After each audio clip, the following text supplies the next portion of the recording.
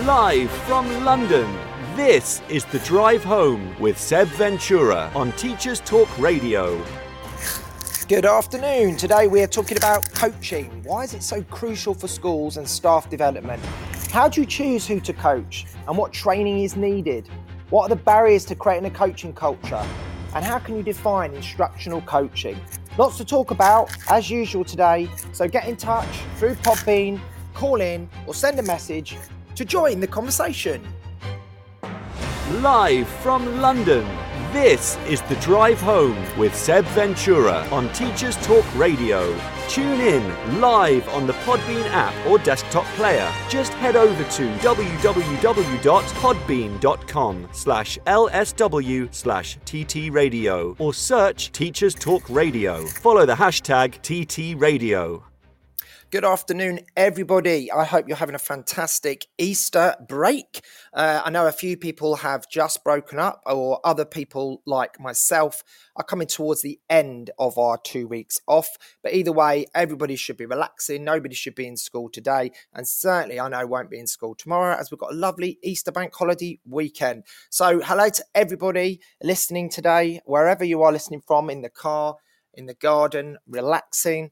But obviously not in a work setting. What a great holiday Easter is in terms of recharging. I always think Christmas is a little bit hectic because of all the things that go on around that time. Half terms are always a little bit too fast.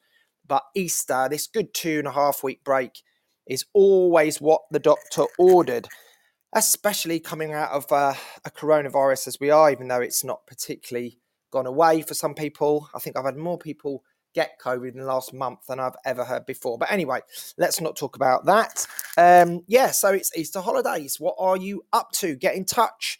Let me know. Are you using your holidays to do a little bit of cheeky schoolwork? Are you one of those people who just literally leaves it all alone and has a total cut-off, which is fine? Or do you use that time to get on top of stuff? I know a few of my friends who are teachers are using it to get on top of some marking, maybe do a little bit of planning, just so you can start the term and not feel like you're chasing your tail.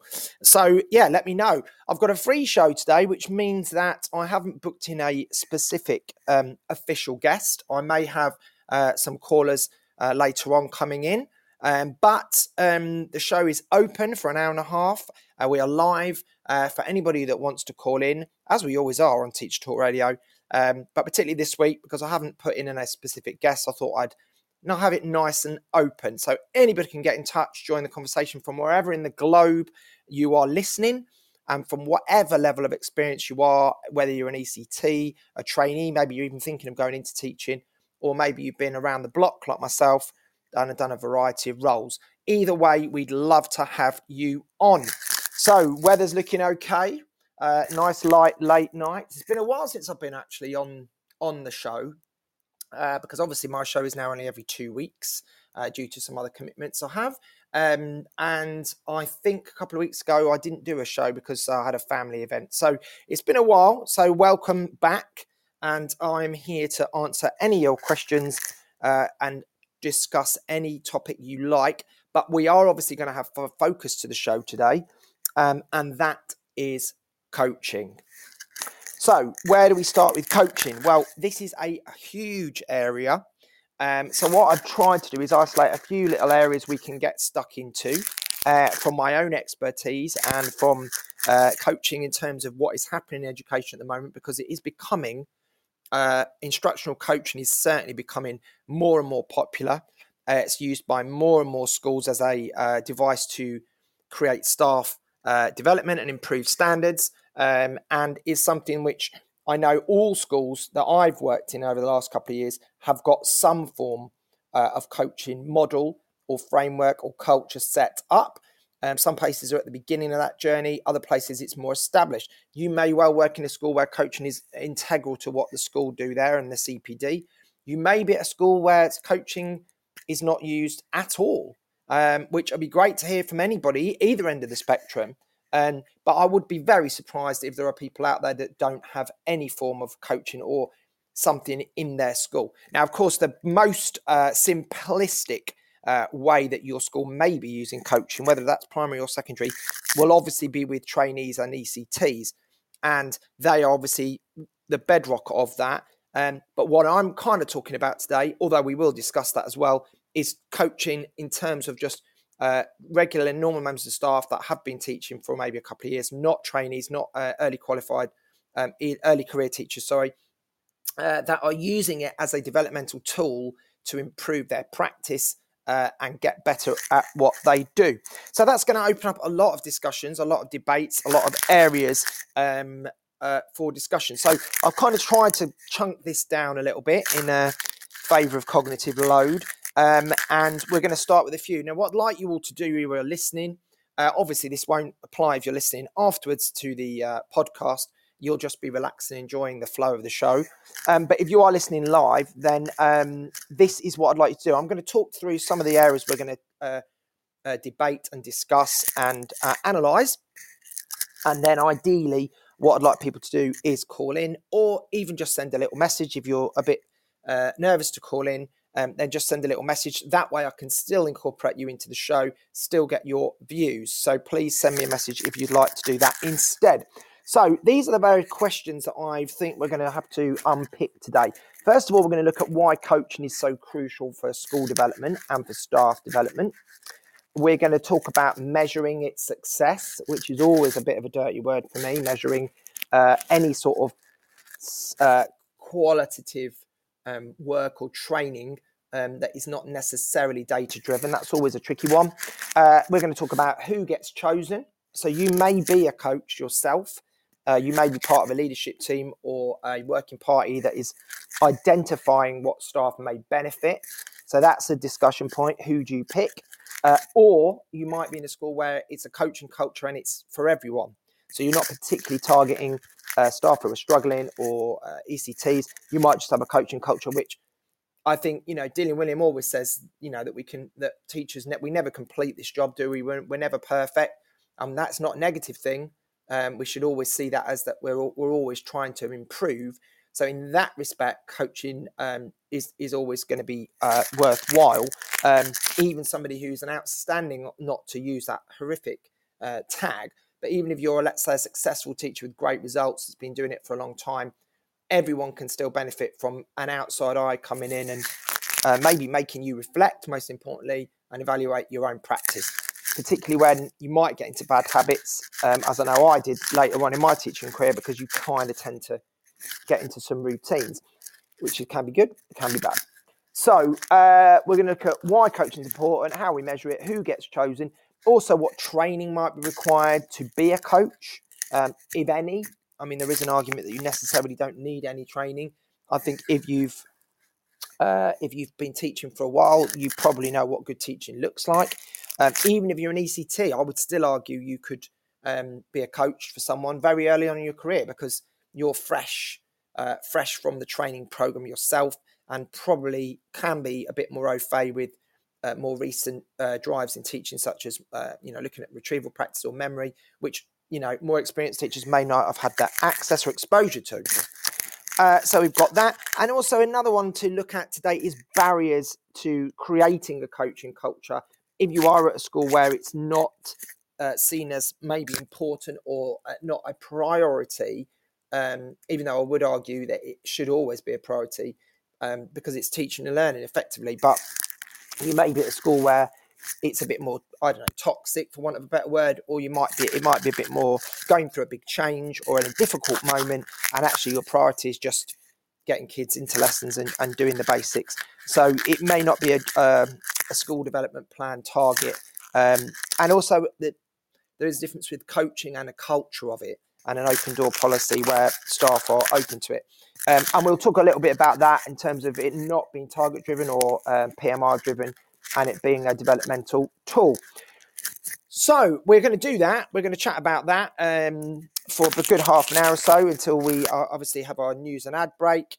And then we may get some guests after. I may have a guest called Holly maybe calling in later on. We'll see. And she's actually an ECT. She's going to talk about the coaching from that angle. But we'll do that probably after the news. We're going to focus the first part of the show on coaching.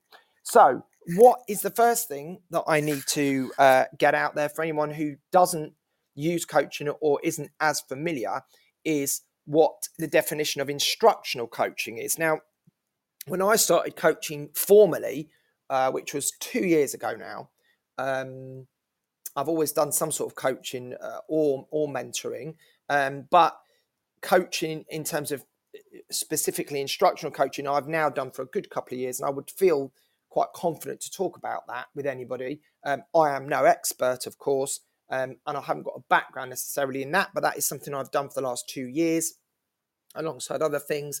And so that is most of what I spend my time doing.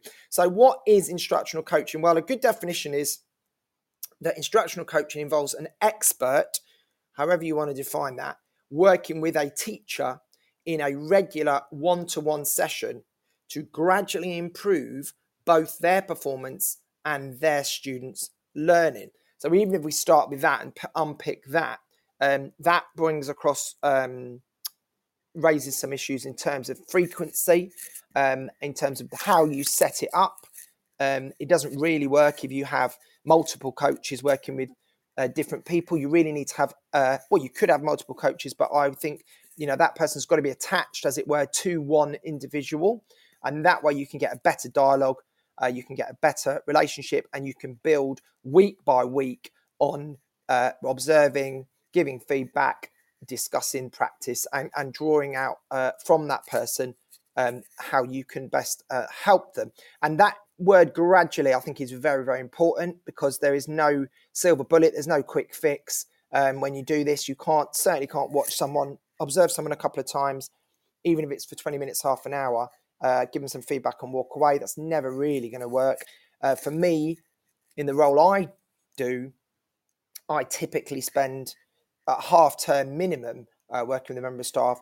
More likely tends to be about 8 or 9 weeks before I can really see some actual concrete improvements, because changing habits, as we've talked about before on my show, is one of the hardest things you can get people to do in life, let alone teaching. And breaking cycles of bad habits or changing somebody's defaults is very tricky. Now, this is not opinion based. I don't want anyone who's maybe sitting there thinking, oh God, coaching or telling me how to do my job. It really isn't that at all. I coach people from a variety of subjects, as well, beyond my own subject area. And actually, it isn't about, I would never, ever try and tell a science teacher, for example, how to do their job, because I am absolutely horrendous at science. I actually sit in some lessons watching science teachers coach, good and bad lessons, either way, teach bad or good lessons. But actually, at the end of the day, the subject material, I don't normally have a great understanding of. Now, that doesn't make a difference to me. It shouldn't really make a big difference, because really, a good observation, you shouldn't really look at what the teacher is necessarily doing, and you're not really analysing them. You should be looking at what the students are doing. And that sounds really obvious and really glib and simplistic, but actually, if you ever try and observe someone, I challenge you to go in there with your notes and not look at what the teacher is doing, and look at what the students are learning, because I think that makes a massive, massive difference to then the subsequent feedback that you give and what you might ascertain as being the main areas of development. Because it's not about saying, oh, you should have done this activity, you could have done that. These are words that quite a lot of people in books that I've read, particularly Andy Buck and other people that have written coaching books, steer well away from saying you should have done this, you could have done that, because it's not about you telling that person that they've either done something wrong.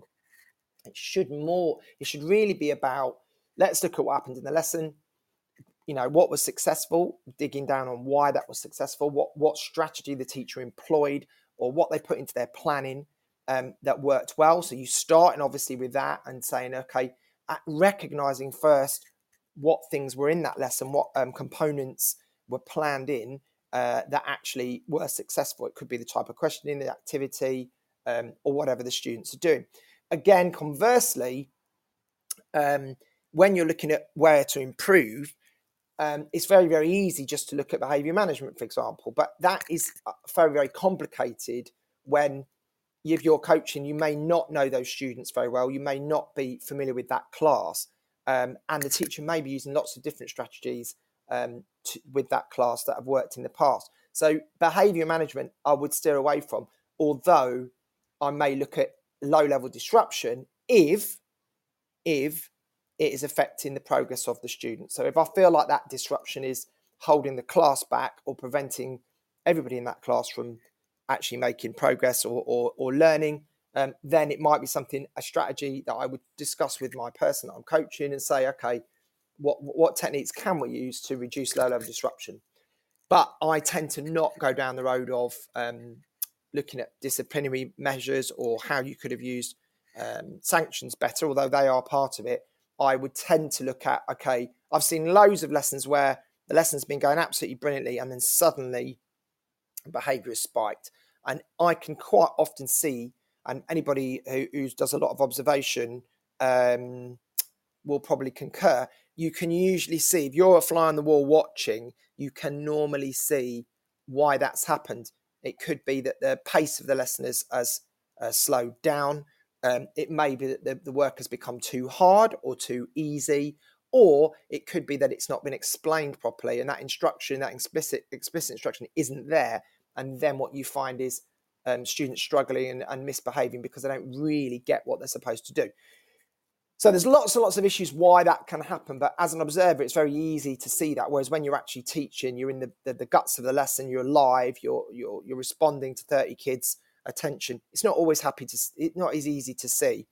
Whereas what I would use the coaching for is then afterwards to look at those moments and reflect and say, and good coaching again should be about drawing out from that teacher and helping them realize it shouldn't be about here's the answers.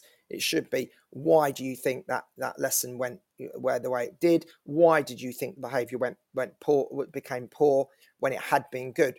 And sometimes, yes, it's necessary to sort of help that along and give some clues or some hints or some suggestions. But I find most of the time when you unpick it and say, okay, do you think that activity was clear, or do you think that activity was too easy, too hard, etc., then you can see the penny drop. And that's why I like coaching, because again, like teaching, it's those moments where you see somebody go, oh, do you know what, actually that worksheet, I shouldn't have used it in that point, or I should have explained that better, or I didn't model that well enough, or maybe I'm assuming a level of prior knowledge that isn't there, or maybe it was too easy and they've done this before. So those are all sorts of examples. So we're gonna break this down into we've defined what instructional coaching is. So we've explained that it's a week-to-week relationship, whereas you've got one person with one teacher and you are slowly looking at ways to improve. That's basically a good description of instructional coaching. There is, of course, the elephant in the room, which is the difference between coaching and mentoring. So I feel like that is also something we need to quickly discuss or basically just make sure we're aware. So I found a really good website, which is actually a government website, which is the CFBT, which is a Coaching for Teaching and Learning Education Trust, which is basically easy to Google. If you go on the government website and put in coaching, you'll find it. And they do a really good definition. So simplistically, you would say coaching would be more professional dialogue designed to aid the coachee. Mentoring is normally at the end of a significant career event. So it could be an induction period, or it could be where someone's taken on a new role. So that is slightly different. Coaching is usually often supporting experimentation with strategies, whereas mentoring might be more about a gatekeeping element where the mentor is it's usually someone more senior and more experienced who will guide that process. Coaches are normally not in positions of line management, which is the same for myself. I work for a trust, and the coaching I do, I'm kind of the middleman, so I'm not part of the senior leadership team of the school. And that gives me an objectivity. It gives me a relationship with my people that I'm coaching that isn't... it's a little bit easier because they can tend to be a bit more honest with me because they don't feel like I'm their line manager. Whereas mentoring, it may well have a more of organizational motive. For example, trying a succession plan, and you want to, I had a brilliant drama NQT, Emily, who I definitely would say I mentored her rather than coached, because I slowly let her off the reins in certain things. I slowly exposed her to sort of new areas. And that was because I was succession planning for her to become head of drama, which she did. Well done, Emily. Coaching is really for enhancing teaching and learning, not career transition. And whereas mentoring, it is more, as I've said, sometimes for succession planning. And usually the focus of coaching is selected by the coachee. And the process provides opportunities for reflection rather than mentoring, which may be more about guiding someone. And also paperwork is something we're going to come into. With mentoring, there tends to be more documentary evidence to measure that, whereas coaching, there may not be, or there may be, depending how you do it. So that's kind of the difference there. Now, once we get into then the nitty gritty, and again, I'll just remind people that this isn't an expert podcast that I am doing on coaching, because I am experienced in this area, but I am not the expert. There are plenty of people out there who have written fantastic books and guides and offer courses in this who are far more expert than me. So please get in touch, call in at any point by clicking call in if you're listening through Podbean, or you can obviously just send me a message and I will read out your message and we can start from there. Okay, so where do you start with coaching? It's such a big area. Well, one of the things that is very common in coaching, and this again is where I'd like your feedback, is which model you use. Now, if you Google coaching models, you will find a lot, and I want to just talk about four acronyms, which are ones that I found coming up quite a lot. And it's interesting when you break these acronyms down, what you see is obviously a lot of similarities. They're all slightly different, but there's a lot of similarities in the framework and the way that coaching works. Now, your school may choose to adopt one of these. It may choose not to, but I think most schools would have some sort of model. So I'm going to put these in the chat, because if you're just joining me, you might it might be hard. So I'm going to put the four acronyms in the chat so people can see them. And if you are listening to the podcast, I obviously will read them out. But I'm going to just type them in for my own benefit as well, so that I don't forget. So the first one is the GROW model, and that is very, very popular. And that one stands for goal, which is the goal, that the opportunity that you're trying to get to. Reality, so you prepare that person based on what is actually the reality in their classroom. Options, which is what you're going to choose to do and plan. And then will, which is the actual will to take action and go forward. So that's the GROW model. The RISE model, which is the one I personally use, is similar but not the same. So RISE stands for recognize. So you would look at recognizing the strengths of what you can see already. Identify next steps. So you identify what are the things that need to be worked on. Strategies, that's the important bit. So you look at what strategies are needed to identify, to work on the next steps. It's very important not to just to say, oh, well, yeah, you've got a lot of hands up there, haven't you? You can't just do that. You have to say, okay, let's look at your questioning, perhaps use cold calling, perhaps use random questioning. You've got to give strategies that are going to help. That's not telling someone what to do. That's just suggesting some options, some solutions that may help. And then it is obviously the onus is on the teacher to try those out. And then E stands for experience good, which basically means then the person being coached experience is good. So they either see what it looks like, what they're trying to get to. So I might model that. I might use a video.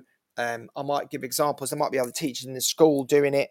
And you go and see what it actually looks like when that strategy is working well, so that people can identify that rather than just see it as an abstract concept that you can shout at them and say, oh, do this, do that. But sometimes these things are a bit more abstract, so you need to give them something tangible. Okay, so that's GROW and that's RISE. The next one that I found, which is quite common, is SOAR. Now, again, it's similar. If you listen to how these broke down, SOAR stands for strengths, overcome, action, and realize. So again, it's similar kinds of things.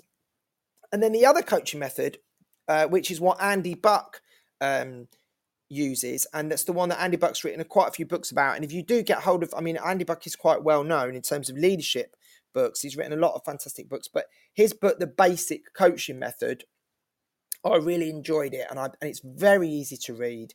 It's quite small. It's really well laid out, with big font, which I know sounds a bit babyish, but it's good diagrams. It's easy to read. It's not dense text. And again, I don't use Andy's model. I don't use the basic coaching method, but there's some brilliant things in his book, which actually chimed with me and opened my eyes to a few issues with coaching that I hadn't thought about. Now, his acronym stands for background. So he talks about using the GROW model that he had done, and then he developed this version. Background means, getting the context to what that person is going on or what are the issues. Aim, so again, like a goal, you've got to have something you're aiming towards. Strategies, same as RISE. Implementation, so again, how are you going to put those strategies into place? And then C, now this is an interesting one, because this is something I don't think is necessary in any of the other acronyms. And the C stands for commitment. And what Andy talks about there is the idea of the person committing to it, the commitment from that person being coached to actually deliver, to actually try these things out, to engage with the coaching, to find the time to reflect, to find the time to change their planning and commit to it. Because I know that I have coached some people in the past where the best will in the world, they're not necessarily committing, or they're not necessarily buying into what I'm saying. And in the meetings, they're very happy to nod and to say, yeah, I totally agree with you, Seb. I see what you are saying. But there's very different to talk the talk and then not do, walk the walk. You've actually got to commit to it as a process. And sometimes the barrier to that is either pressure, or people feel it's a kind of PMR based thing, which it shouldn't be. Or they've got other outside pressures upon them for time, as we all do. And maybe they feel like, oh no, I haven't got time for this. Now, it's very important, I think, at the beginning to make it clear to them that actually, they've got, if they're being chosen for a coaching program, or if they volunteered. I mean, if they've volunteered, you're not going to have this issue. But let's say someone's asked to go on it. Sometimes you may get resistance. And it's very important to break that down early on, because it's a waste of everybody's time if that person's not going to engage with it, commit to it, as Andy says, and take on board the ideas. That is not to say that you're going to coach someone, and if they struggle to take those things on board and put them into practice, that they're not committed. They may well be, but it might just be either they're finding it too tricky and you may have to model it, or they're just not finding the time or capacity to do it, or there's usually a deeper issue, they don't want to do it, or they want to leave that school, or their careers go in a different direction. But anyway, we could analyse that all day long. So those are some of the different acronyms that are out there. So we know what we've said instructional coaching is. We've talked about the different models. And one thing that comes out of all of these is how you might actually measure or record the success. So, of course, we're in a culture now in schools where everything is very much data driven. We're in a time where there is a lot of paperwork, which we obviously, in terms of workload, schools are trying to reduce. And under the union's advice, trying to make sure that work-life balance is protected. However, if we don't have some form of documentation, I think it can very easily just become a chat, and then nobody's got any record of what was said. Nobody's got any idea of, particularly for the people I coach, it's very important to go back to, what was agreed or what was discussed, because, by the next day they've taught 5 lessons and it may well have just been lost. So what ideally you want to happen is that person takes those ideas and starts using them immediately, but that might not always be the case.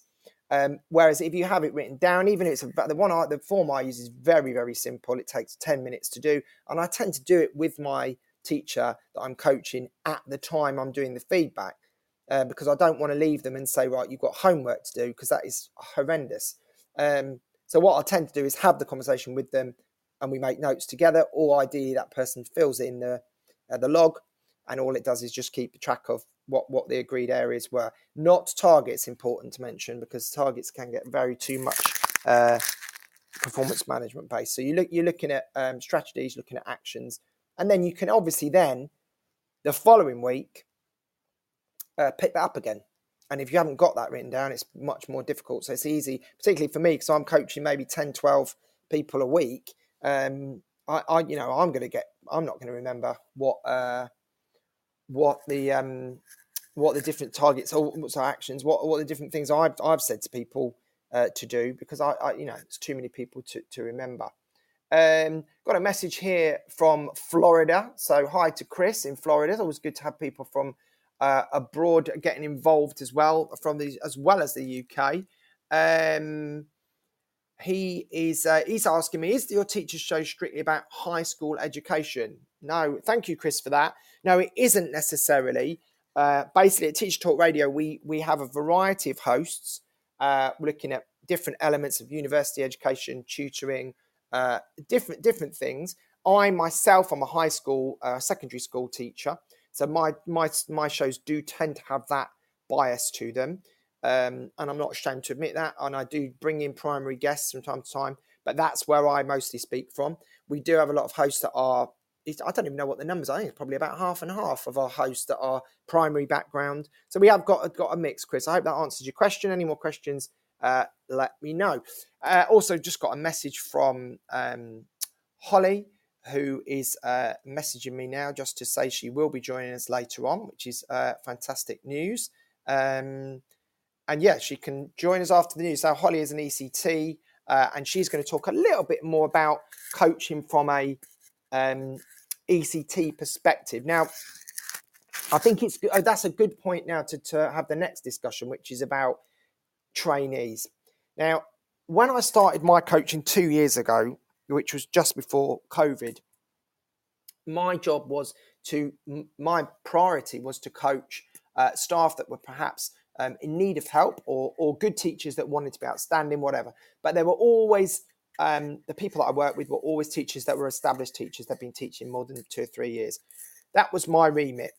And I wasn't really employed to work with trainees, because ECTs have their own coach, their own mentor, they have their own program, which is something I'll talk to Holly about after the news. They have their own system. So, and they might use a system like Step Lab, or they might have some sort of teaching framework they've got to tick off. Now, my experience then changed, because what happened, as we all know, is that after COVID, when COVID, well, it still hasn't gone, has it? But let's say when things calmed down, September 2020, was it? Yeah, 2020, or what are we now? 2022, maybe 2021. When we went back into schools properly after that second or third or whatever wave it was, what I found was head teachers and SLTs coming to me to say, do you mind coaching one of our ECTs? So at first I was very much, I don't know about that. I've got people I need to coach, blah, blah, blah. But actually, I was told by the trust that I work for, actually that is perfectly fine. And that was purely because those people normally would have had, and this may well be your experience, so please get in touch, call in, message me if this is your experience. Those people had obviously disrupted training. So whereas they would normally have a year teaching practice with a guide, with a mentor, etc., and all of that reflection and all of those mistakes that you make as a trainee, and a good chunk of classroom practice, and then they start their next year, their NQT year, or whatever, the second year of the ECT program now, and they start to embed.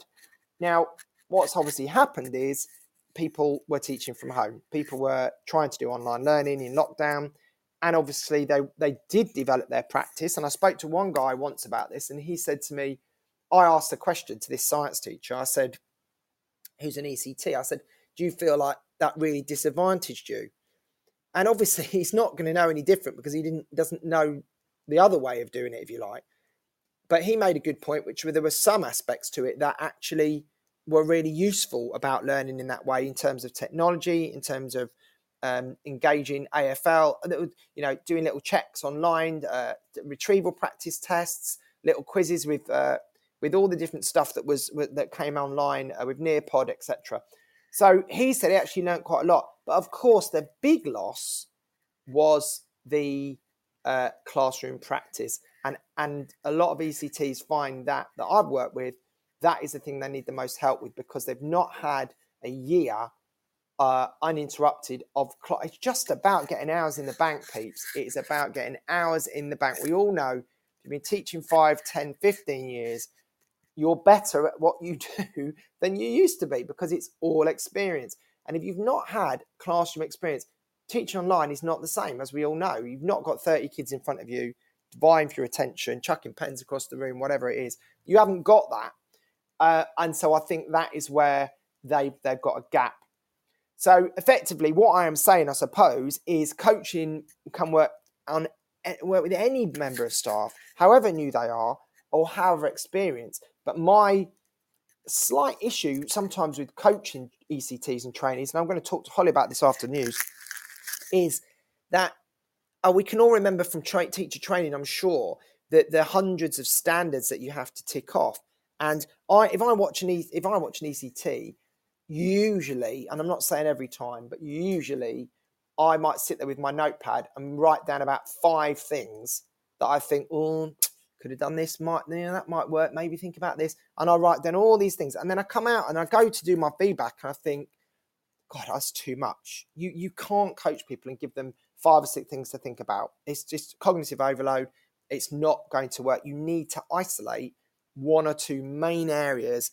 And within that, there might be 2 or 3 strategies, but the main areas. So you might say it's questioning, it's behavior, it's challenge, engagement, whatever you want to look at, instruction. It could be any of those areas, but to say to someone, you think about this, A, is not fair, and B, most trainees are keen, they want to do well, they don't want to be bad at their job, they want to be successful. And me sitting there as an experienced oracle saying, yeah, well, if you just do these 10 things, you'll be perfect. That's not helpful to anybody. So what I have found with that is that, yes, there's still a benefit to working with ECTs, and I can think of one lady that I'm not obviously going to name, that I worked with for quite a long time, 12 weeks, really trying to help her with some real basic stuff. And she slowly started moving there. And then I had to finish the coaching because I said, look, I've done my block of time. I need to move on to someone else. Anyway, I left her where I thought in a healthier position than when she'd started. And I'm sure she would agree with that. But what was interesting about her story is that then I went back about a year later, 6 months to a year later, and just popped my head in.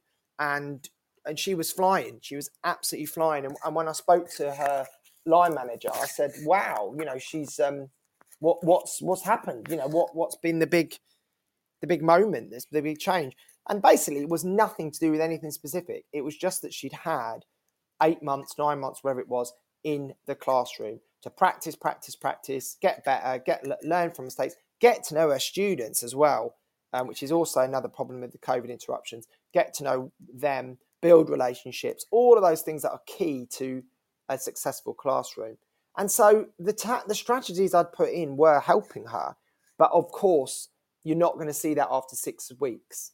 But after 6 months, it was really nice to see. So that's just a little story which I think illustrates that point. So trainees, I think it's a complicated one. I think we need to think about, if you're setting up a coaching program, the first question is, who is going to be picked? So are you going to... I've worked in some places where there's a bit of a negativity towards coaching. It can be that, if you're selecting someone and you only want to use a small group of people that you feel are going to benefit, you've got to be very careful, because that can cause concerns. It can cause worry, because that person may say, why have you picked me? What am I doing wrong? Am I going to get the sack? All those kind of paranoias can come in.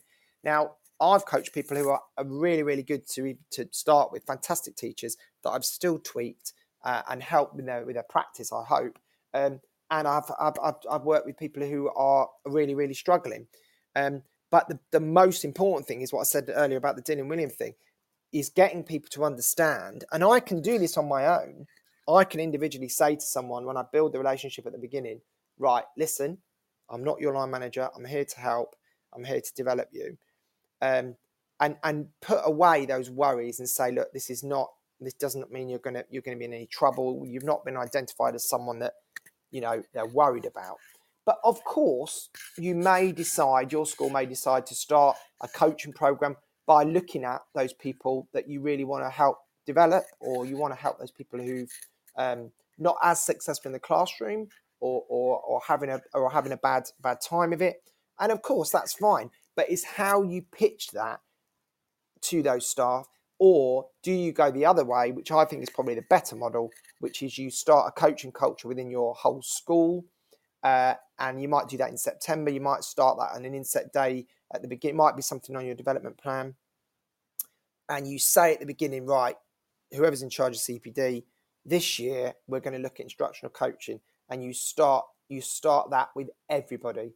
And people are either on a carousel or a cycle, or you might buddy people up. There is so many different ways of doing it. And again, I'm not the expert. Please call in. Please message if you think, no, this is how we do it, Seb. It works for us. Or you might phone in and say, we don't do it like that, and it's not working for us. So let me know. Get in touch. Join the conversation. So we talked about recording it. We talked about who you might pick. What about training to be a coach? I don't necessarily think that there's a lot needed if you're an experienced teacher. However, I think when I started coaching 2 years ago compared to now, I was nowhere near as good. And I've obviously got better from experience. So a couple of things I might say are there are some no-nos, and there are some things that you might start. There are some skills, let's say, that are probably worthwhile doing with a group of people. Let's say you've got a group of people, 2 or 3 people that are going to be your coaches.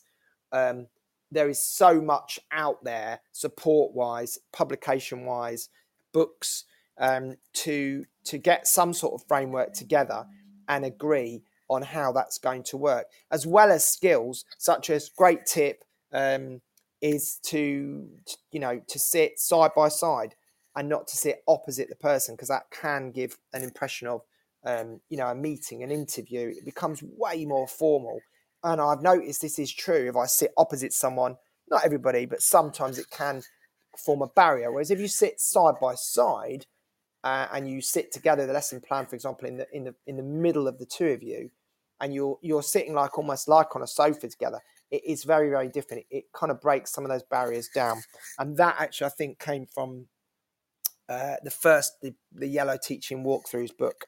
I think, I'm not sure, but I'm pretty sure that idea was in there about positioning where you sit. Pretty sure it was in there.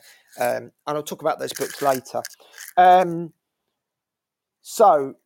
Training to be an actual coach. I don't know. I could probably go into school and help and offer CPD on it. But again, there's lots of different models. There's systems you can buy into as a school from different organisations that can help structure that formally.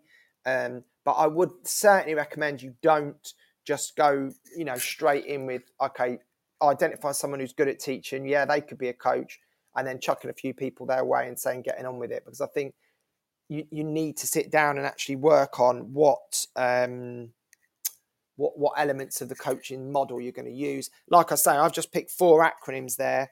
The GROW model, the RISE model, the SOAR model, and the BASIC model. They're all slightly different. So what's going to work most importantly for your context, your students, your teachers, and what's the culture? And creating a culture, that's hard enough as it is.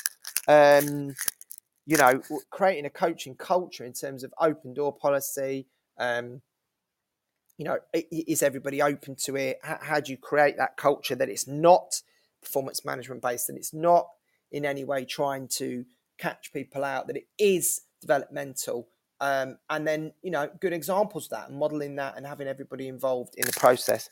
So we've got to record it, I think, but let's make sure that this doesn't become too much accountability in terms of extra paperwork, and not PMR appraisal based. So if you just joined, as I see quite a few people joining me now, good afternoon to you. It is coming up to 4:45 on the drive home with me, Seb. We're talking about coaching. And some of the questions we've been looking at today is, why is coaching so crucial? Which we haven't really answered that, so I must go back to that one. Why is it crucial for schools to take on board coaching and staff development? How do we measure success? Again, almost an impossible question to answer, but I will unpick that. Who gets chosen? Which we've talked about. Do you need training? Which we talked about. Barriers to creating a coaching culture, and what sort of models of coaching you might use. So let's go back. Let's go back a little bit, or do a rewind, and have a look at why coaching is so crucial. Well, it's become trendy. It's become popular. That is for sure. And I think part of this, which is something that Ross McGill mentions on the Teachers Toolkit website, is that what's happened is, since we've moved away from grading lessons, thank the Lord, we've moved away from grading lessons. So that's a good idea, because you can't judge someone on a half-hour obs. But if we move away from grading teachers and putting them into little boxes and saying they're outstanding, they're inadequate, if we're going away from that, which I'm obviously saying that's what we should do, then how do we do it? How do we make sure that the coaching provides an alternative? So, now that we're not doing that, this is what Ross McGill says on the Teachers Toolkit website. He says, it appears to me that coaching is the solution for every school. It is a genuine attempt to help teachers improve, to encourage open door classrooms, and facilitate teachers to talk to one another about the same students they're teaching and the same issues they may be facing. One small brick in the wall to strengthen teaching and learning.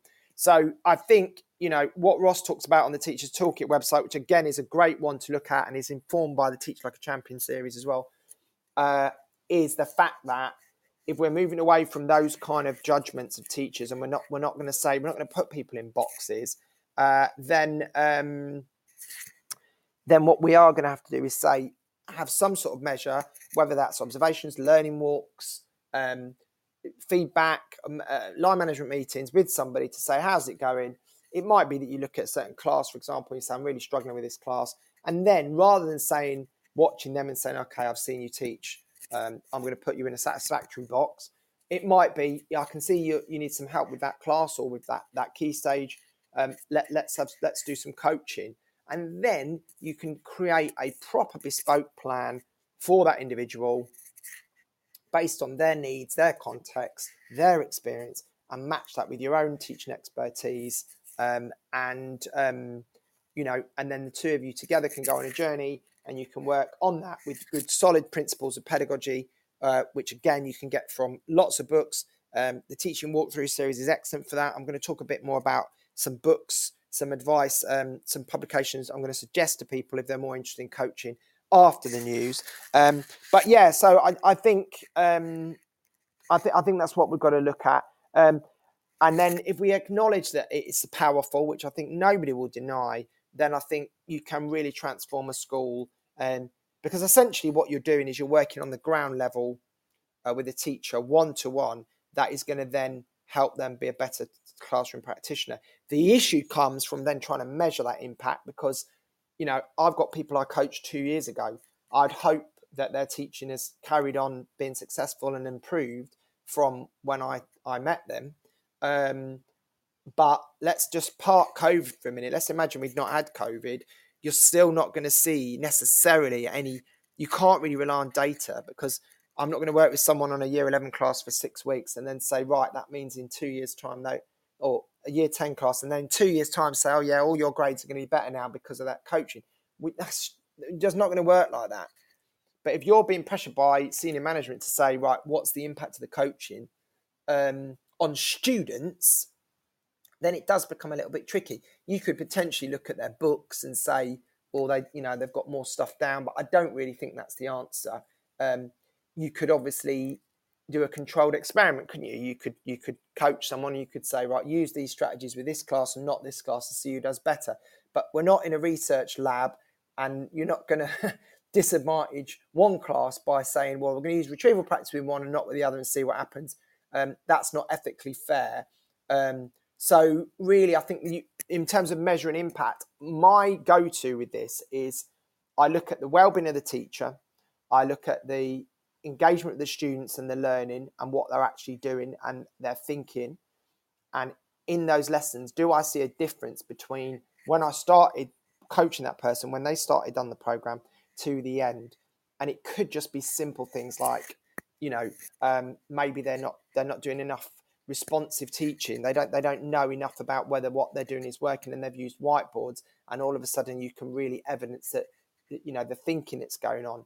It could just be something simple like their questioning techniques, and you work on deeper probing, or you work on ways of using more cold calling. These are just examples.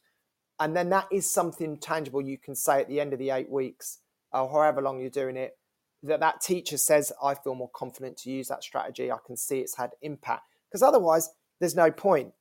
If I suggest something to somebody and they say, I'm going to try that, and it doesn't work for them, don't bother.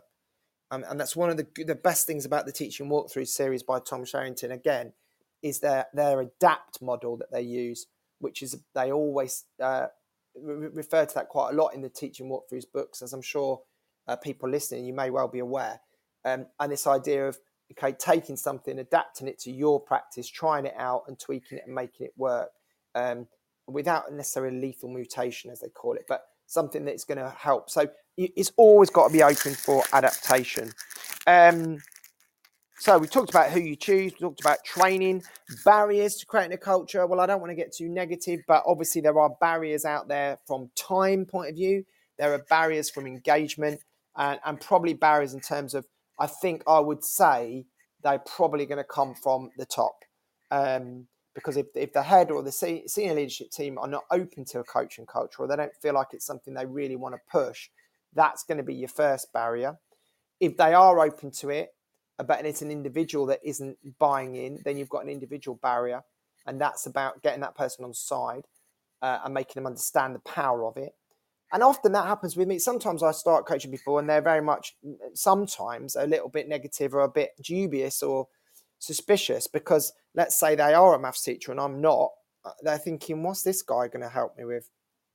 But normally I gain that trust and confidence from the conversations I have, being open. And after a couple of sessions, I've been able to say to someone, I think that this could have worked differently, and them agreeing with that. And once you get that expertise and that somebody notices, yeah, I thought that and I felt that myself. The most rewarding for me is when I write down, pace of activity was delivered slightly slowly. Kids became restless, for example. And then I sit with the person and say, right, where do you think that went wrong? And they go, well, the pace of activity was a bit slow. The kids got restless. Bingo. So when that happens, I love it, because then I can say it's exactly the same. I felt the same. They've reflected on it. I haven't told them what to do. And then I can then use my expertise to say, right, let's pick apart why that happened. What could you do next time to prevent that? And a lot of the time it's just organisational. It might just be, the worksheets weren't handed out quick enough. It might be that there was a box of pens that wasn't, the person forgot to bring a box of pens. Kids didn't have pens. It caused a faff. And then the focus was lost. These are simple things, but they are massively crucial, and they can affect the flow of your lesson really, really easily.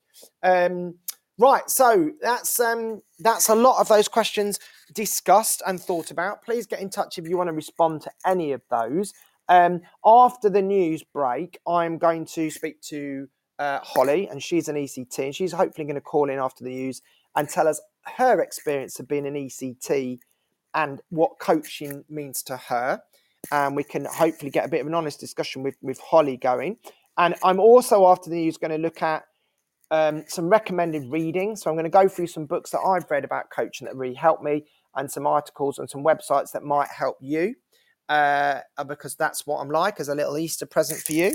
And then on top of that, if we get time, depending on how it goes with Holly and how long Holly's got to be with us, I'm going to also look at what makes a good coach. So what are the personal qualities that you need to be a good coach? But for now, I'm going to just take a pause. Do not go away. Stay with me, because then we might get to chat to Holly, and you won't just have to listen to my voice, and we can dig down on some ideas with her. But we're going to have a quick news break. Don't go away.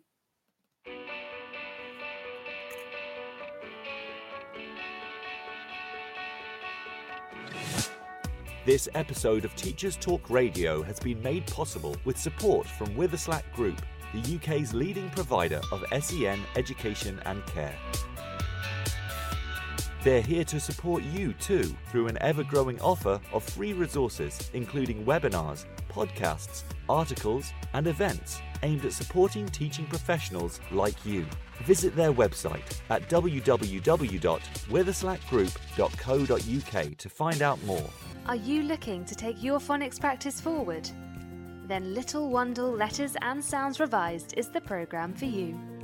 Created by two schools with an excellent track record in phonics, Little Wandle Letters and Sounds Revised will help all children become readers and ensure no child is left behind. The programme offers complete support for your phonics teaching, alongside classroom resources and fully decodable readers from Collins Big Cat. To find out more, follow @LettersSounds on Twitter, Facebook and Instagram, or join a free briefing by visiting littlewandlelettersandsounds.org.uk. Introducing Bulb. With evidence-based learning at the forefront of education, let Bulb digital portfolios help reshape your educational practice. Bulb helps teachers teach and learners learn. Bulb is an easy-to-use, fully accessible digital platform that captures students' digital learning assets in one place, allowing them to evidence their learning and reflect on their growth. Our dedicated team of education specialists are on hand to ensure that Bulb fits seamlessly into all of your teaching practices. Come take a look and get a free account at bulbapp.com. Introducing Autism Aspirational Futures, a virtual SEN conference for parents and carers. Do you work with parents or carers of students with autism? If so, this free virtual conference from Witherslack Group can support them and you. Providing inspiring talks from leading experts, offering practical advice on supporting children and young people with autism and associated needs. This very special event will take place during Autism Acceptance Week and is sure to be an enjoyable occasion for everyone wanting to develop their knowledge, understanding, and celebrate their children's amazing superpowers. Don't miss out! Register for free at witherslackgroup.co.uk today. Witherslack Group, the leading provider of schools and children's homes for children with special educational needs. This is Teachers Talk Radio, and this is Teachers Talk Radio News with Joe Fox.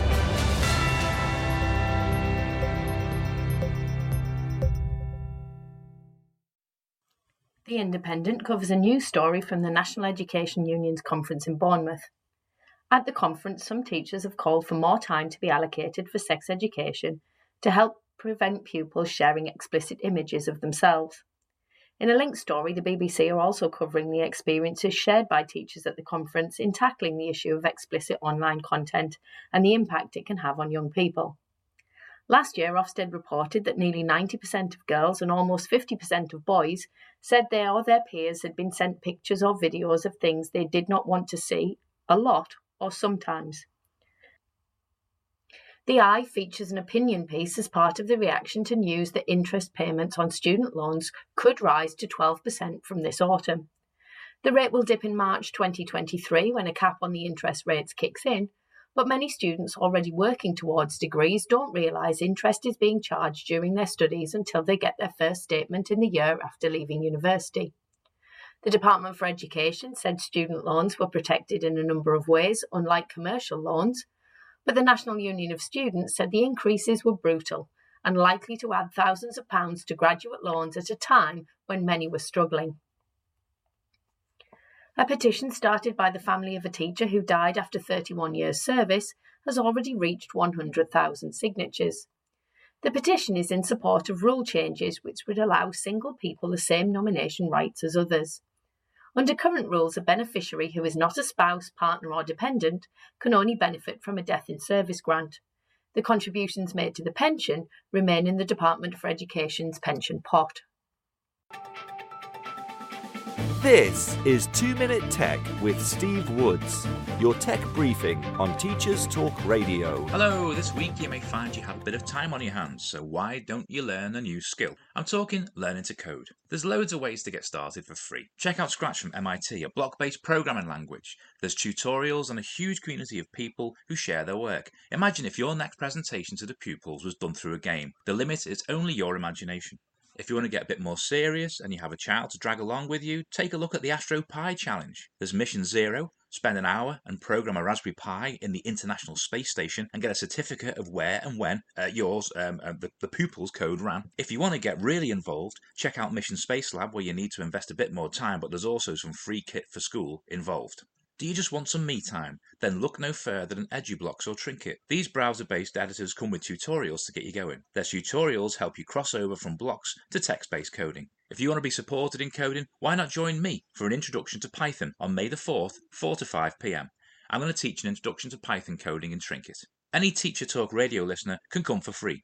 Details of how to join will follow shortly. As always, don't forget to check out the TT Radio 2022 Twitter feed. Tell us what you want to know about tech. I'm Steve Woods, and that was 2 Minute Tech. 2 Minute Tech with Steve Woods, your tech briefing on Teachers Talk Radio.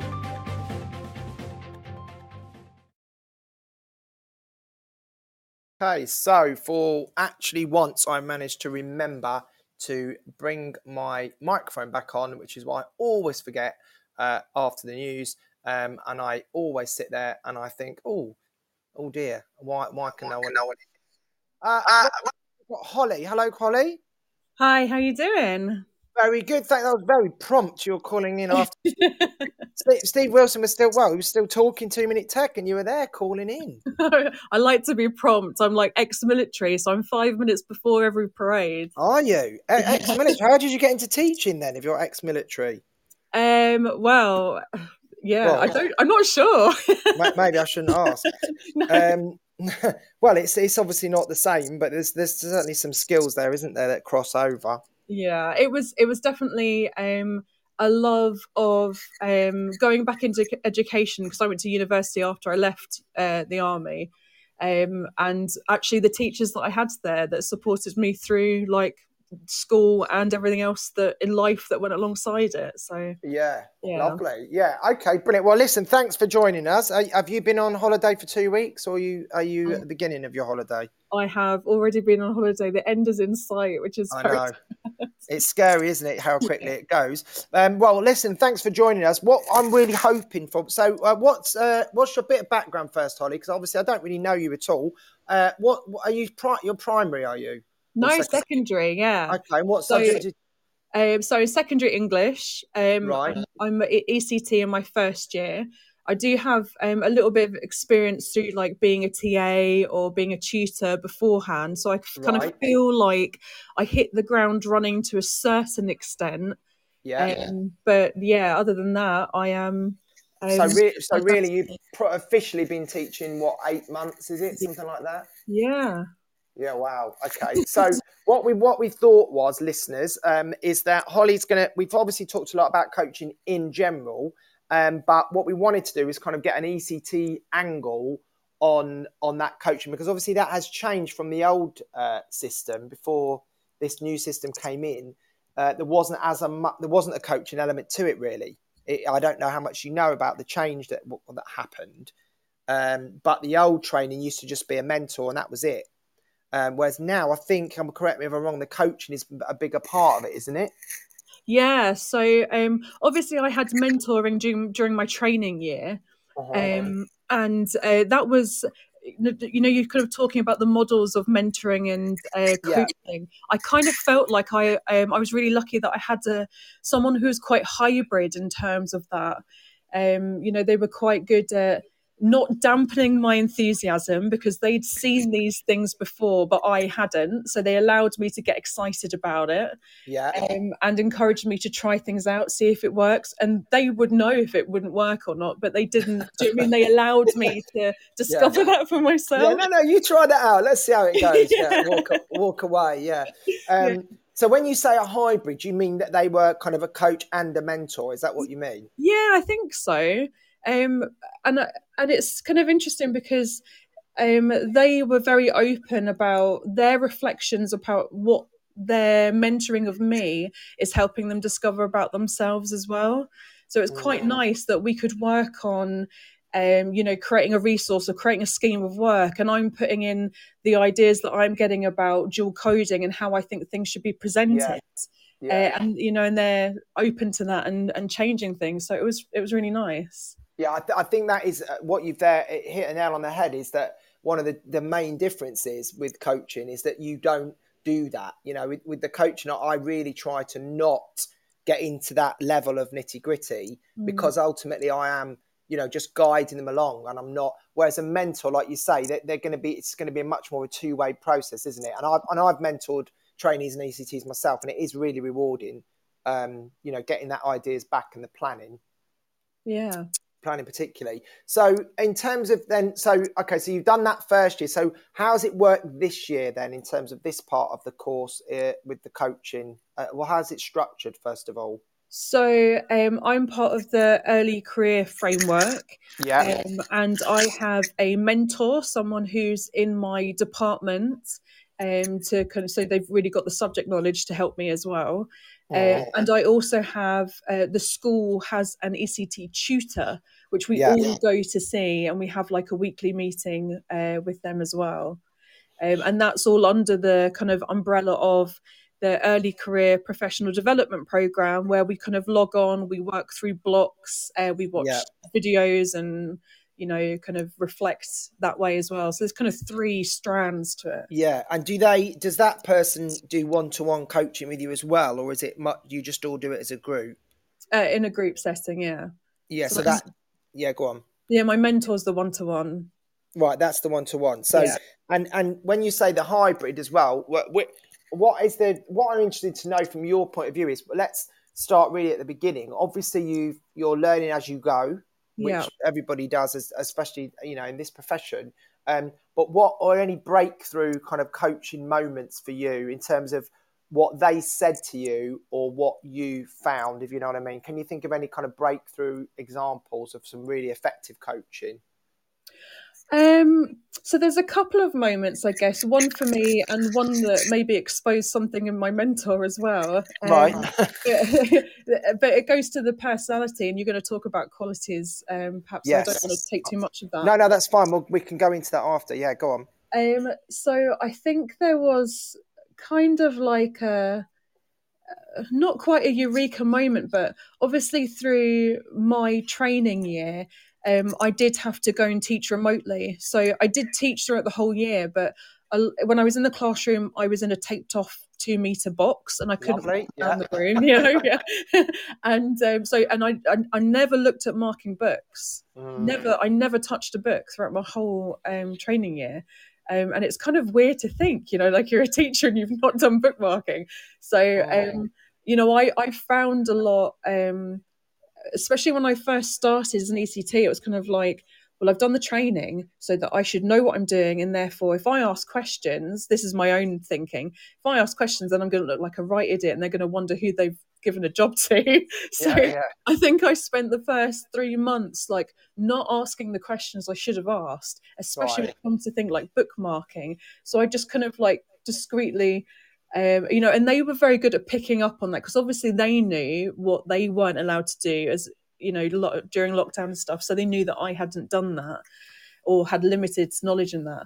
So they would just do a kind of discreet, let's everybody get together and mark some books and whatever. And I'm just kind of leaning over like, right, so you're going to circle the method there? Good, right? I'll make sure I do that. Yeah. So it's a lot of kind of quite discreet moments, I think, that, do you know what I mean? Without really pinpointing out, like, you've not done this. And do you know what I mean? So it's not in your face, and I don't feel ashamed about it. No. But I mean, I guess that in itself is a learning curve. But other people listening, you should always take note of that. You, whatever level you're at, you have to ask for help, and you should always not be frightened to. And it's a natural thing to do, isn't it? To think, I don't want to ask that because I look like an idiot, or people are going to think I don't know what I'm talking about. But I think people are scared to do that too much. Even myself, when I was on leadership, I was like, I better not ask how to do this because I'm going to look, and I think everybody needs to just kind of, that's a good learning curve is to realise that, you know, you shouldn't be frightened to just ask something, really. Yeah, definitely.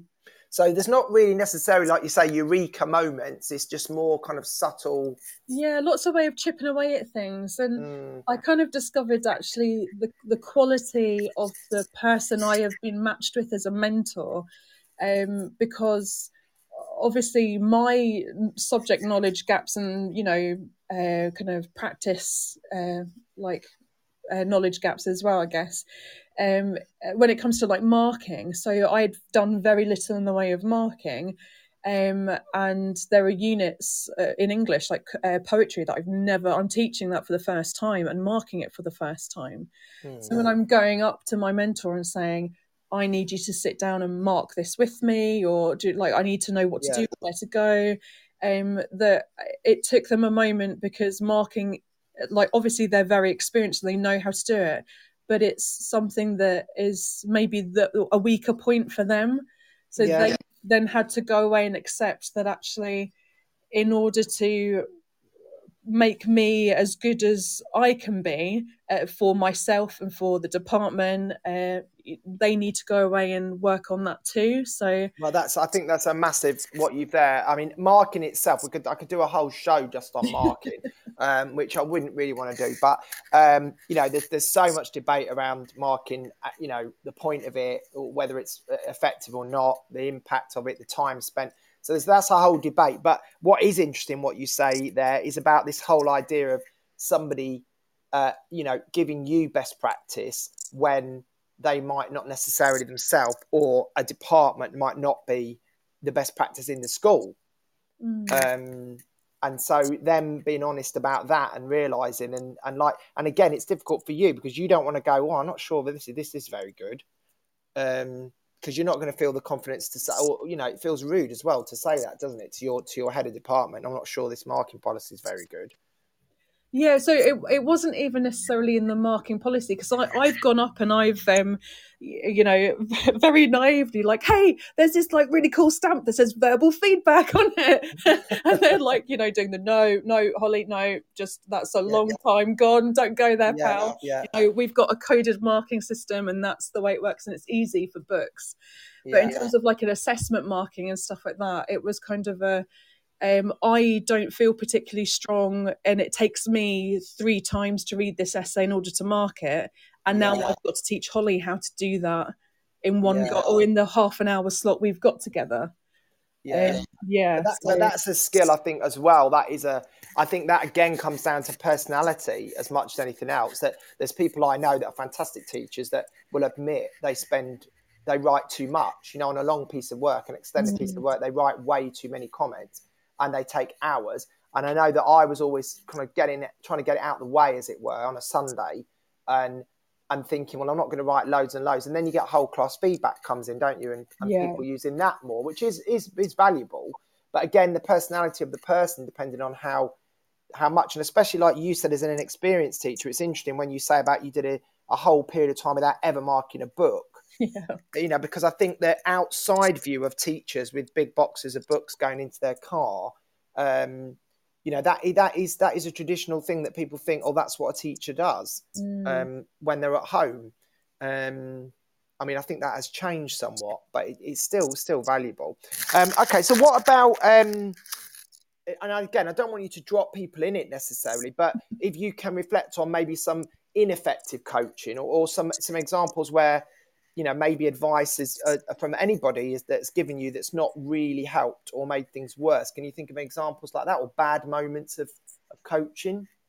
I don't think that I've had anything that has made things worse for me. Although maybe someone that comes into my classroom and watches might disagree. I do, possibly. But it's definitely like just little moments you think you're not quite up to date on your theory there. Do you know what I mean? Like that's a bit too old school. There are things that are the absolute groundwork, you know, of what we do. But then, you know, there's obviously other things that come in, and whether they're faddy things or not, time will tell. But you kind of think, I'm not actually going to use that because I feel like it's out of date. you know. So there's just little, but I haven't had too many moments of that, to be fair. I think my mentor in my school now, where I'm employed, is very good. You know, she fought to have me. She wanted to keep me because she knew she was a busy person anyway. And then on top of that, she has gone through with a fine tooth comb this early career framework, so she knows exactly what I'm going to be learning in each block. So she's there and ready. Right, that's good then, isn't it? Yeah, that's really good. That is interesting about you say about the fad thing as well, because I think, you know, again, I found this as someone who'd been teaching 15 years when I then, you know, took on my most recent trainee. You know, is that suddenly they're throwing things at you from their training, which you may not be as, you know, au fait about.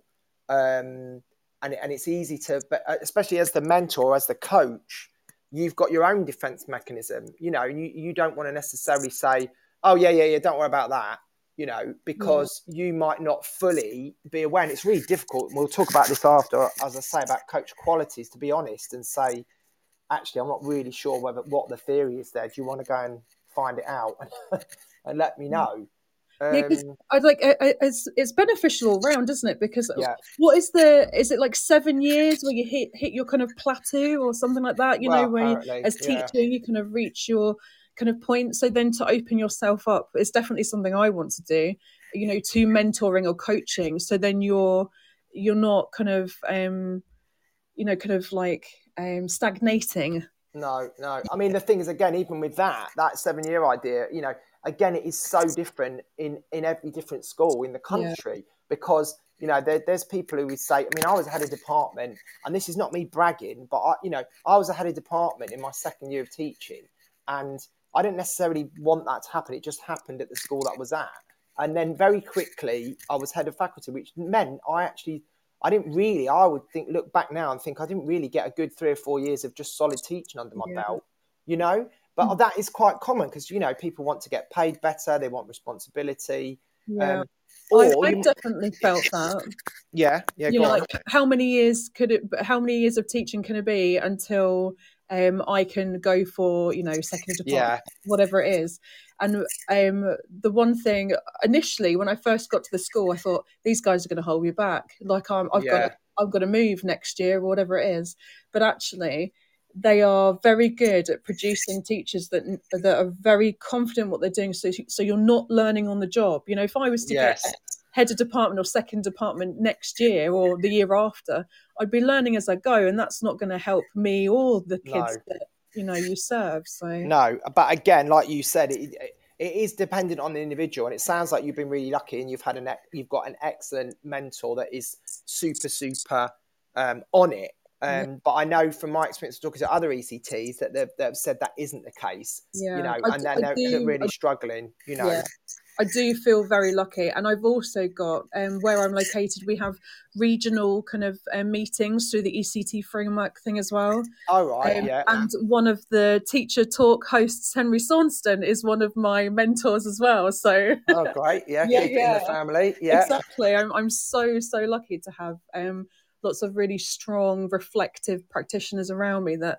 but does everybody get that network meeting, or is that something that your particular school has done, or is that the program that they have to do that, the ECT framework? I think this is part of the program, or part of the program we sign up to. Schools can create their own ECT kind of framework to be approved, but it's the one we're signed up to. Oh, good. All right. Well, it sounds like, you know, you've had a very positive experience of it. And not, like you say, not really too many ineffective coaching conversations, because again, it is difficult because I kind of slightly disagree with you a little bit where you said, you know, about being chucked in at the deep end, because I actually think sometimes, you know, that is the best way to learn. And, you know, sometimes I felt on my PGCE that my hand was held too much. And then when I became a proper teacher without anybody around, I struggled because they hadn't, you know, I hadn't had to do it. But, you know, I do understand what you're saying. And of course, also what you mentioned there about going to different schools, you know, it's everywhere is so different. Yeah, and we didn't have that opportunity. You know, This is why I said I felt like I hit the ground running, and that I worked in a PRU before I went on my teacher training. Okay. So I've seen very high level behaviours and managed that, and then I worked as a lecturer at a college. So I've seen a couple of different, you know, I don't know, a couple of different years of teaching. So. Whereas, you know, during our teacher training year, those who come in either fresh from uni or are changing careers didn't even get the chance to go to a second placement. Yeah. So no, I think that's all good. And again, like you've touched upon, you know, every teacher is a sum of so many different experiences. You know, whether you worked at one school or different schools, whether you did a job before you went into it, whether you're, you know, like you say, fresh from university, worked as a TA, there's all these different ways in. And you know, no one is ever going to have that exact same experience. And that's why, and every class is different as well. So you know, one person saying, "Oh, that class, oh, I love that class," you know, it's annoying if you're struggling with them. You know, that's one of the worst things I ever to say to anyone, I think. Like the bad teacher move, like, "Oh, they're lovely for me." Oh, I hate it. I literally hate it. It's one thing we've talked about before on there about that. You know, oh, he's fine for me, that kid. Yeah, really helpful comment. Okay, well, cool. So, can actually, just before you go, Holly, I appreciate your time, but just before I let you go, what would be nice is to get what you think qualities of a good coach / mentor are, and then when you've gone, I'll kind of carry on the show and talk about that in a bit more detail. So just give me your sort of top 3 personality qualities that you think a good mentor or coach should have. Yeah, so I think I believe this for me as a teacher as well. So I think that would extend through to a coach or a mentor. Is consistency, because then, you know, if you're consistent, then, you know, you can build trust with the person or the, you know, the students you're with. You know, so you're kind of relied upon. That's really, really important. Being approachable, you know, because there's more than just you know, what's going on in the classroom. Perhaps that, you know, when students walk in, they bring baggage with you. Teachers will do the same thing. So just that openness, I think, you know, to be able to approach them and say, well, you know what, it was terrible, but also my mind's been on this, you know, or whatever it is.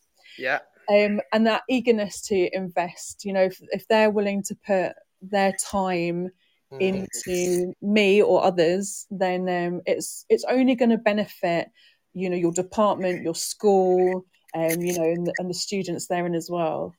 Yeah, no, those are 3 really, really good ones. And I think that investing one's interesting because I think sometimes, again, people get given roles or take on responsibilities or have a training and they don't necessarily want to do it, you know, and it's very easy to see that somebody's not, you know, you have a meeting with someone the following week and they've not invested time because they haven't even looked back at, you know, what your targets were, or they can't remember what your last... those sorts of things I think are really bad, you know, bad habits. But you can see it as investing in yourself as well. If you're putting all of these skills and knowledge into someone else, and it's allowing you to reflect on those skills and where you can strengthen your own too. So there's always a mutual benefit there. Yeah, I think so. And I think actually it's funny because those 3 things you said, I would say are also 3 really good qualities of a good teacher. Because I think if kids see that you're investing time in them and staying, you know, after school to help them, if you're approachable and you understand of relationships and also the consistency with your behaviour management. So I think those 3 things as a teacher would also be valuable, you know, would be high, I think, up there on the top 10 as well as coaching ones. So yeah, they're really interesting. We'll have a little thing to think about them and some other ideas that I've got in a moment. But listen, that's really lovely, Holly. Thank you so much for joining us. Good luck with the rest of your career. Thank you. And your English work, and I'm sure you will be a head of department probably at some point if that is the route you want to go down. Whereabouts are you phoning from, Holly? Whereabouts are you? Peterborough. Okay, lovely. I don't really know that area that well, but it's not too far from London, is it? So no. Have a lovely evening and the rest of the last few days of your holiday. Yeah, you too. We've got a few days left. So great. So, okay, thanks, Holly. And speak again. Take care.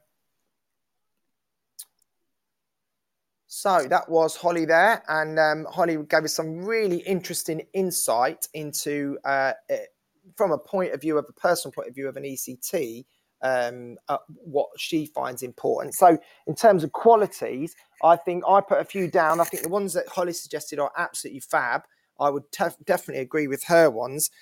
In addition to that, I put down listening, being able to be a good listener and probing and trying to find out, if you're open, there's bad listening and good listening, but actually not thinking, what am I going to say next? But let me just actually really, really listen to what this person is saying and then probe and try and get to the bottom of what it is they need. Not trying to give people too many solutions or acting like an expert, I think, is also a good one. And obviously, as she touched upon, being open, trustworthy and authentic. And again, just to mention Andy Buck's book, that's a mouthful. He also talks about, he has a whole chapter on qualities of a good coach and what you need to be authentic and genuine and trustworthy and build relationships. So, which brings me nicely onto my last section of the show. We've got 5 minutes left. It's 5:25. Thank you for joining me. If you're listening live, I massively appreciate that. Looks good for my stats. And if you are listening as a download on Spotify or from the website or Podbean, thank you again for also listening to the show in that way. But what I want to finish on today was some suggestions for further reading. So first of all, I mentioned the Teaching Walkthrough series, which is by Tom Sherrington and Oliver Caviglioli. These are very well known now. I think everybody's obviously heard of them. But there's 3 series now. The yellow book was the first one, the blue book, and then the green one. They're not necessarily in any order. But I bought the yellow one when it first came out, which was, I don't know, just about the start of lockdown probably. And that was really, really a massive game changer for me in terms of, it's not a book you can just sort of read like most books are. It's kind of more a reference book, I suppose, but you can dip into certain sections. It's all sectioned off into, behavior, modeling, cognitive conflict, lots of different topic areas, and then each book builds on it. But what's great about it is it's really good to use if you are a coach to help instruct people in because obviously Oliver's diagrams are amazing. It's really, really good to use to demonstrate. I've used it before in helping someone with behavior by just looking at a couple of the strategies that were in there. So they're really, really good. All 3 of them. I've just ordered the 3rd one, so I'm waiting to have a look at that green one. There's the Basic Coaching Method, which is by Andy Buck, which I've mentioned, which is a really, really good, his method. Now, as I say, it's his acronym. You don't have to follow his breakdown, but he talks about so many other things in there. There is obviously Teaching Like a Champion by Doug Lemov. Leverage Leadership is also another good book, which is worth looking at.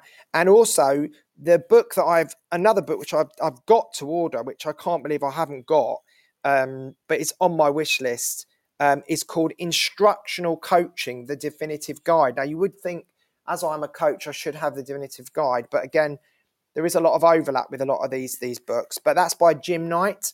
So Jim Knight has written that. So that's, again, a very, very popular one that is out there to look at. There's also some websites. So as I mentioned earlier, the Teachers Toolkit website is really good. There's a website, the government one, that's got some good stuff. And also just now I downloaded one from the Olevi Institute. So that's Olevi, Olevi. I'm not sure how it's pronounced. The Institute, olevi.com. I'll put that in the chat because I'm making a mess of that. Olevi. Right, Levi Jeans. So it's olevi.com. I'll put it on there. They've got some downloadable guides to coaching, which are absolutely free, which you can download, which I've just downloaded earlier today, and I'm going to have a little look through those later because there's some really good ideas.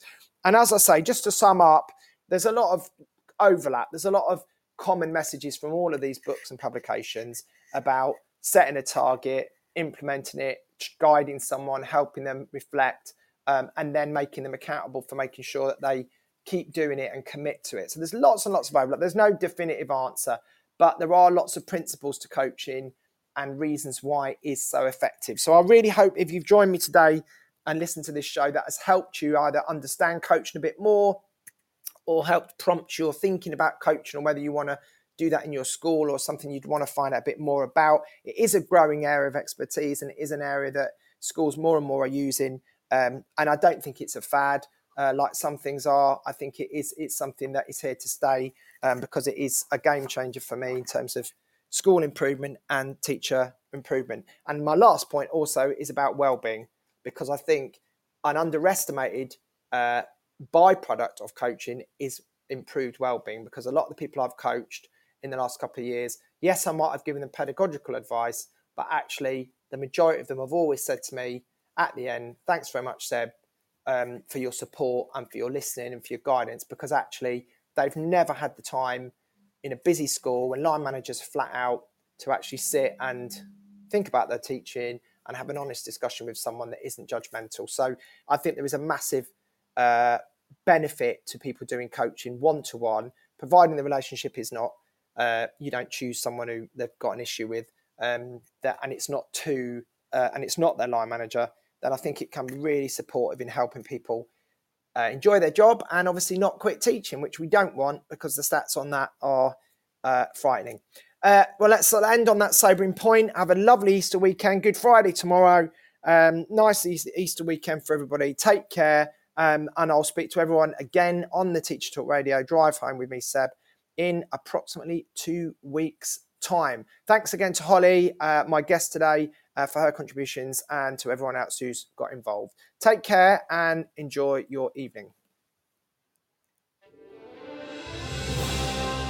You've been listening to Teachers Talk Radio. Tune in live and listen back at ttradio.org. We look forward to hearing from you next time on Teachers Talk Radio.